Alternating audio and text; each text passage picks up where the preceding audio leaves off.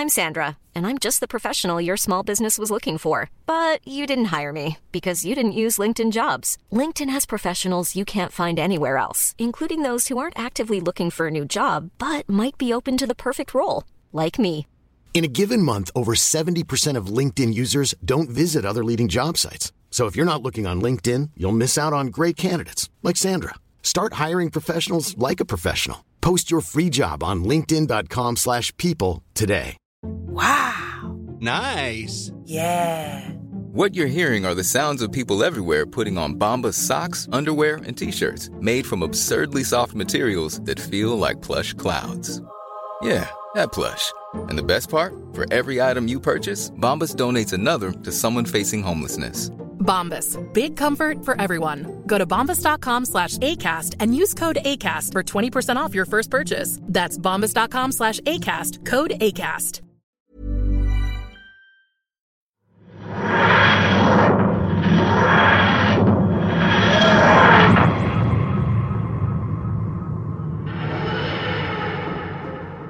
For all the amazing, wonderful energy that Doctor Who puts out into the world, it's not a perfect show, something that even the most hardcore Whovian will probably admit. Sometimes it's a little bit too complicated, sometimes it's a bit too silly, and sometimes the acting leaves a lot to be desired. But the king of all these flaws, the one weak point that stretches way back to the very origins of the show, is its special effects. From that ridiculous giant rat in the talons of Wen Qiang to the Wirren from the Ark in Space, Doctor Who has been struggling to depict its fantastical sci-fi worlds and crazy alien creatures for the past 57 years. And when the show started to heavily incorporate CGI in its 2005 revival, the BBC's purse strings didn't suddenly get a lot looser. So while there have been some fantastic special effects in this modern era of Doctor Who, there have definitely been some more naff ones than good ones. In fact, you could probably choose any episode at random and find a couple of examples of rough CGI. But rather than rambling on for hundreds of entries, let's be a little bit more selective, shall we? Here are some of the worst offenders, the dodgiest CGI we've seen in Doctor Who since it returned to our screens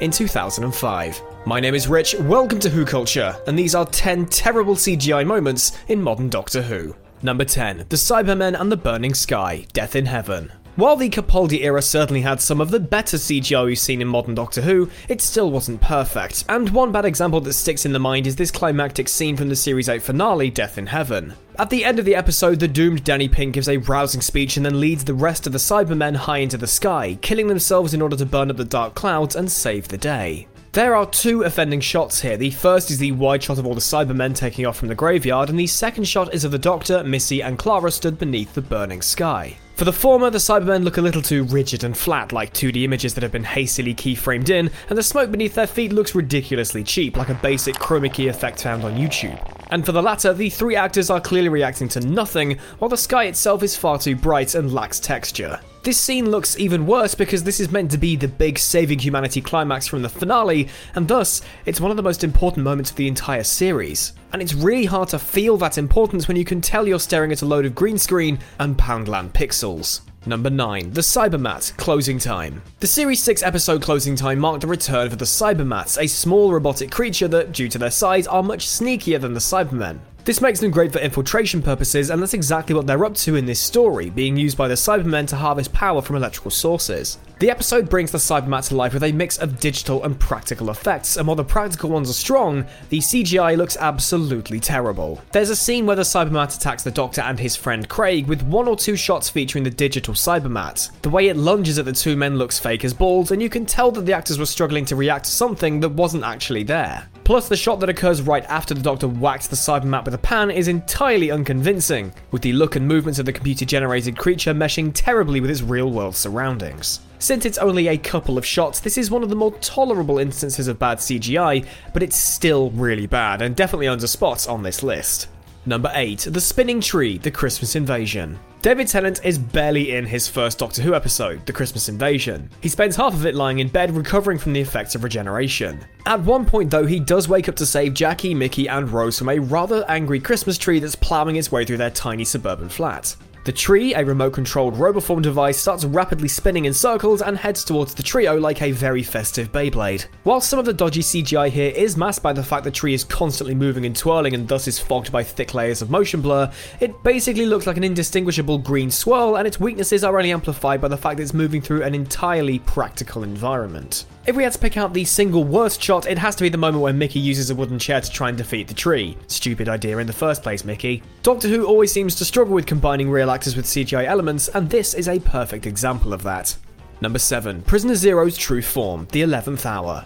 For the most part, Matt Smith's debut episode looks stunning. One of the first Doctor Who stories to be filmed in HD, a trend that started in 2009 with Planet of the Dead, the picturesque village of Ledworth, the playful new TARDIS, and one particularly inspired use of lens flare gives the episode a magical, fairy tale vibe, and the whole thing just pops off the screen like a colourful 3D storybook. Unfortunately though, one of the things that pops off the screen in a bad way is the weak CGI used to create the true form of Prisoner Zero. While the villain appears as a human for the majority of the episode, oh look, it's Olivia Colman. It transforms into a slippery snake-like creature on a few different occasions, and, for lack of a better term, it just looks unfinished. It genuinely looks like the penultimate render of something, like the effects team ran out of time to add more details to the skin. The creature looks too smooth and glossy, and like previous entries, it fails to blend in with its realistic surroundings. Prisoner Zero has escaped. Yes, it escaped the computer far too early. Number 6. The Jagrafess, The Long Game. Pretty much every episode in Christopher Eccleston's run as the Doctor contains some cringy CGI. Admittedly,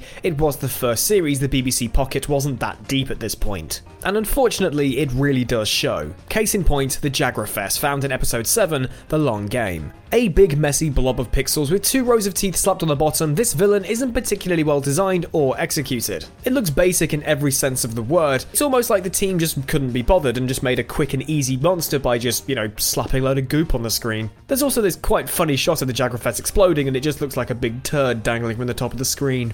Number 5. Jennifer's Flesh Forms, The Rebel Flesh and the Almost People.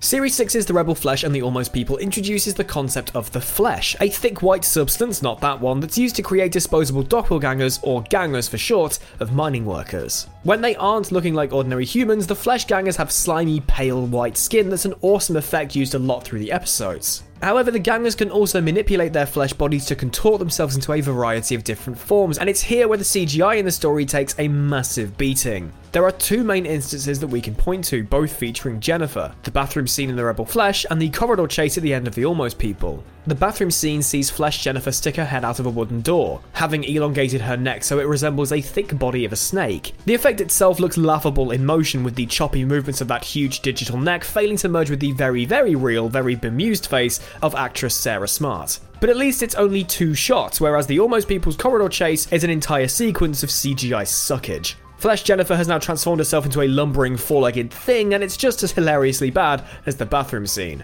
It's hard to be scared of a monster that looks like a hairless cat wearing a wig. Number 4. The Slitheen, Aliens of London and World War III. Series 1's 2-part story, Aliens of London and World War III, revolves around a takeover of the UK government by the Slitheen, alien creatures that can wear human skins like a suit, allowing them to appear as anyone they like. While these Slitheen are often depicted with some pretty great practical costumes, there are also some instances where they're portrayed via CGI, and some of these moments look so bad, we're genuinely surprised they were given the thumbs up. There are a few shots in World War III where the Slitheen run down corridors, which, while a poor use of your hard-earned TV license money, they are at least quick. However, the eye-wateringly bad CGI where the Slitheen emerge from their human costumes, see the climax to Aliens of London, is downright embarrassing to watch. This one is a shame because, again, the practical costumes are really, really well done. But it seems to be the BBC learned their lesson, because when blonde fell Foch Passamere Day Slitheen returns in Boomtown, the CGI of her leaving her skin suit looks a damn sight better. And when the Slitheen returned again in the Sarah Jane Adventures,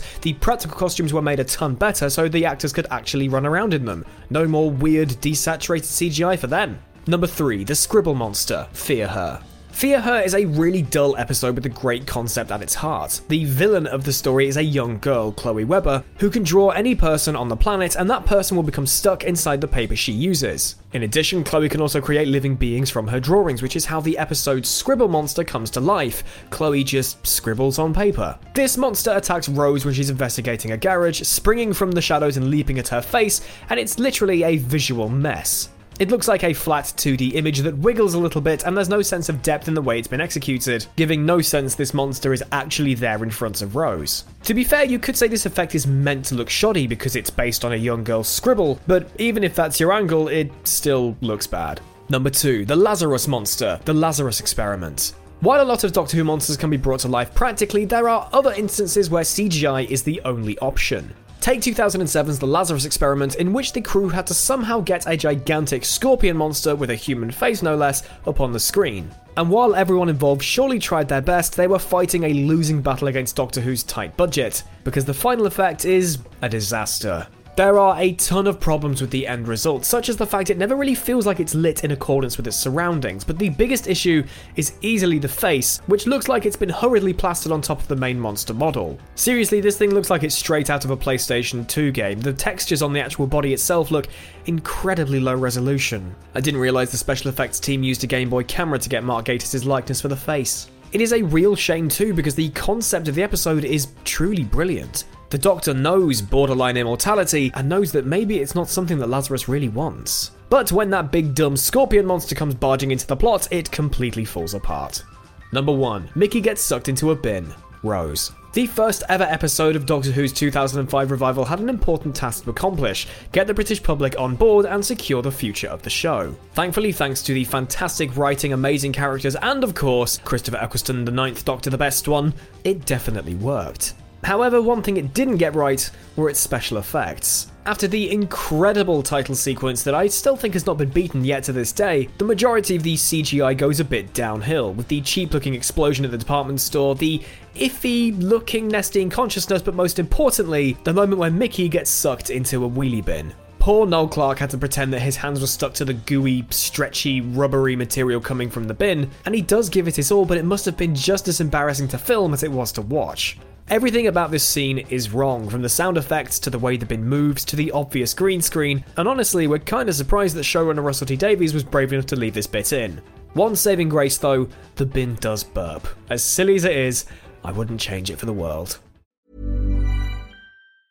Mom deserves the best, and there's no better place to shop for Mother's Day than Whole Foods Market. They're your destination for unbeatable savings, from premium gifts to show-stopping flowers and irresistible desserts. Start by saving 33% with Prime on all body care and candles. Then get a 15-stem bunch of tulips for just $9.99 each with Prime. Round out Mom's menu with festive rosé, irresistible berry chantilly cake, and more special treats. Come celebrate Mother's Day at Whole Foods Market. Hey, it's Paige DeSorbo from Giggly Squad. High quality fashion without the price tag. Say hello to Quince. I'm snagging high-end essentials like cozy cashmere sweaters, sleek leather jackets, fine jewelry, and so much more. With Quince being 50 to 80% less than similar brands. And they partner with factories that prioritize safe, ethical, and responsible manufacturing. I love that. Luxury quality within reach. Go to quince.com/style to get free shipping and 365-day returns on your next order. Quince.com/style. When you make decisions for your company, you look for the no-brainers. If you have a lot of mailing to do, Stamps.com is the ultimate no-brainer. Use the Stamps.com mobile app to mail everything you need to keep your business running with up to 89% off USPS and UPS. Make the same no-brainer decision as over 1 million other businesses with Stamps.com. Use code PROGRAM for a special offer. That's Stamps.com, code PROGRAM.